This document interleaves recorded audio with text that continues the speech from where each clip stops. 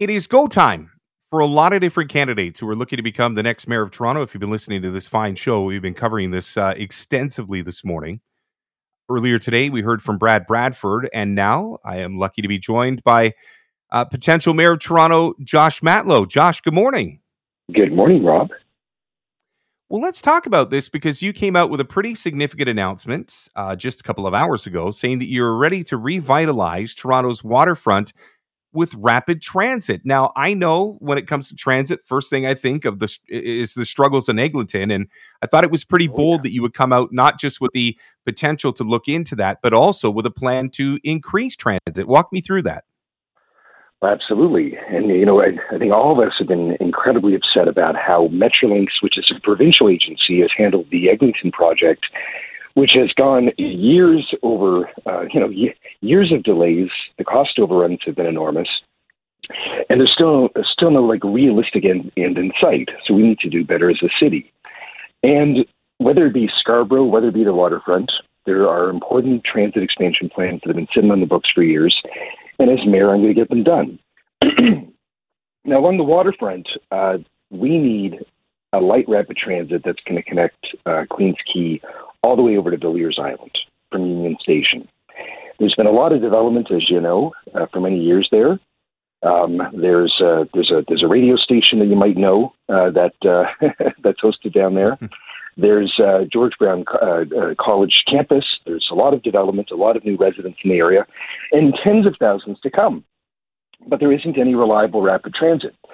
So I'm going to get moving to make sure that we connect the Distillery District and Corktown and Queens Quay and the Lower Donlands and the Portlands for years to come. Now, we need to be able to invest in it, and that's why I'm going to be putting forward money over 30 years to amortize what the city should be investing into it. But I'm also calling on the provincial and federal government to partner with us, because that's how we're going to be able to build transit there. And this comes along with announcements that I've made to build the Eglinton East LRT in Scarborough up to Malvern to connect U of T Scarborough campus to rapid transit, along with extending Shepherd over to Nielsen. If we do these projects that have been on the books for years, but nobody's ever invested in them, we'll be able to improve the lives of so many people, and that's what a mayor needs to lead. So conceptually, that makes a lot of sense. And trust me, to the residents out there at the U of T Scarborough, I used to live at Morningside and Ellesmere, so I can only imagine what rapid transit would look like to me. I know it all too well. But when you say that it's been on the books for years, I know there's a lot of politicians that are running for mayor. I guess what I'm saying is, what's the quickest way to get the funding? Because, again, it's great in concept, but how do we get the wheels in motion? To actually identify funding and then dedicate it toward those plans. So, for example, I've already announced, and listen, everyone often wants politicians to just announce that the streets are going to be paved with gold and every kid's going to get a unicorn. But as soon as you talk about funding, all of a sudden it becomes controversial and difficult because nobody ever wants to talk about where the money comes from. But the reality is, if we don't pay for it, we're not going to do it. So I've been upfront, and I've said that we need to implement a commercial parking lot levy, for example. That's one of the few tools in the City of Toronto Act that Toronto has to actually raise revenue. And staff project that could raise between $176 million and over $500 million every single year. That doesn't mean that it's about, it's going to exempt like small grocers and little plazas and things like that. But for the Walmarts of the world, they can afford to contribute, and then we can actually start building transit. So a lot of the money is going to come from this levy.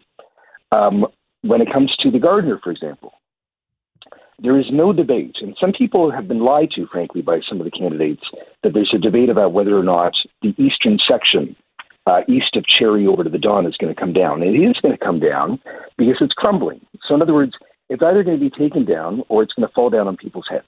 That's the only option. Mm-hmm. So it is going to be taken down. The question is, do we rebuild it up in the air or do we do it on the ground? If we do it on the ground, we're going to be able to save $568 million.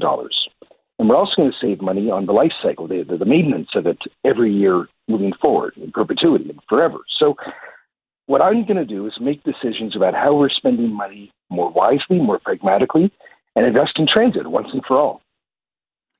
Josh, if you were to get the mayor's office, how would you collaborate with those around you? By doing so, there are some candidates who suggest that I wouldn't collaborate with councillors. That's just not a fact. Every initiative that I've led, whether it be the Toronto Senior Strategy, the Youth Equity Strategy to help vulnerable kids in our society, increasing snow clearing on sidewalks, protecting renters, you name it, has come by working with my colleagues and working with community leaders. Now, what I have not done, unlike Brad Bradford and Anna Bilau and many of them, is just sort of go along to get along, excuse me, to get committee appointments, or to get pet projects, or to sort of get caught in the gravitational pull of whoever's in power at the time. Because what I do is that when I believe something is right, I support it. And if I'm not convinced that it's right, I don't, and I say that out loud. And I believe that's what we need from a mayor. And I'm going to be dealing with Doug Ford and Ottawa the same way. We need to negotiate for a new deal for Toronto, but the strategy that we can just sort of bring a handshake to an arm wrestle at Queen's Park doesn't work. Toronto might have strong mayor powers, but it's a weaker city. We have less powers, we have less money. We're broke. That's the reality of it. And we need to renegotiate, who does what and who pays for what, including the operating costs of transit, social housing, and so much more. So I'm ready to take that on. I think we just need to be real about who we're dealing with, who we're negotiating with, and I'm best prepared and best able to lead. This might sound like a bit of a quote-unquote hippie question to ask you, but what would you tell Josh Matlow from 2010 when he first won a municipal election? What would I tell him? That's so weird to say it in the third person. One of the main lessons that I learned over the years in politics is, like, when I was first elected, I think, like a lot of people, I wanted to please everybody, and I think that I often sought sort of compromises, even when they weren't actually the best thing to do. Because I wanted to, I didn't want to lose anybody's support. But the problem with doing it that way is that you're not clear about what you're doing. You're just trying to please people. Yeah. And I just don't do that anymore. It doesn't mean that I actively reach out and I want to understand people's views. And I think the reason that I actually win by the highest margins of any candidate in the ward races is because people, even if they disagreed with one thing that I did or another, they know that I came about it honestly. They know that I really thought it through and that I really considered other viewpoints. But I'm not just going to try to please everybody. And I think that, that was my initial approach 10 years ago. And today, as I hope everybody can see in this campaign, I'm being very upfront and very clear about what I know needs to be done for the city. I'm not afraid to say the hard parts out loud. Our city has a major shortfall. We have a big budget pressure over the next 10 years. It's going to take both revenue and managing our budget better, along with a new deal with the other governments, to be able to get Toronto back in shape.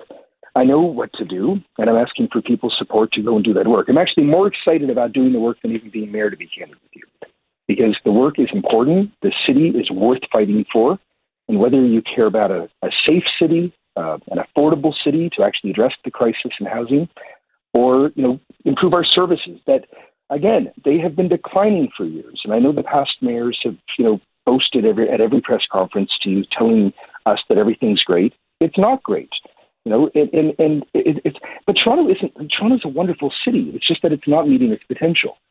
So I'm asking Torontonians for a mandate to go and fix those services, focus on safety, focus on affordability, and make a city that works. Josh, I've only got a moment for you, and I apologize. I wish I had more time for you. It was something that I said in the previous segment that I would love to pitch to you here. I just want to know, could you sell Toronto abroad, outside of the GTA, and not just to the feds, but if you had to get on a plane and go sell this city, could you? Easily. I love this city.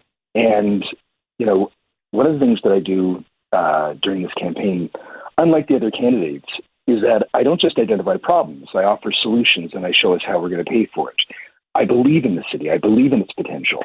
We are a global center for business, for arts, for culture.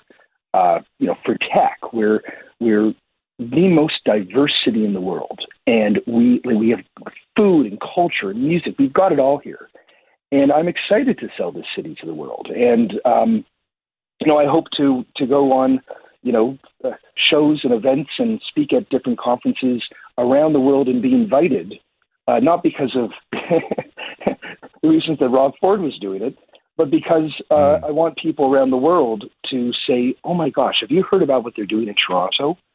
Isn't that exciting? We can learn from Toronto. We often have this insecurity complex here that we want to emulate other cities, or we want, the Americans to talk about us, or what have you. I want people to talk about us because of what we're doing, about who we are, what we've achieved. I want us to be a global leader in fighting the climate crisis. I want people to look to Toronto and say that's where things are happening. And often we just get in our own way. We'll look at what's happening with Cafe TO right now. Look at how we, even the way that we use our public spaces. We reach for the height of mediocrity. We should be allowing more street performances, more arts in our city.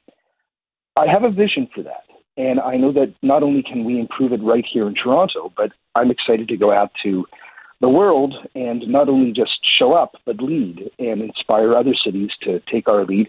But I must say, learn from other cities where they've figured out how to do things right, and then incorporate that in what we're doing here in Toronto. Josh, I thank you for your time today. Thank you for making time for me. Anytime. Thanks, Rob. All right. Josh Matlow, a mayoral candidate.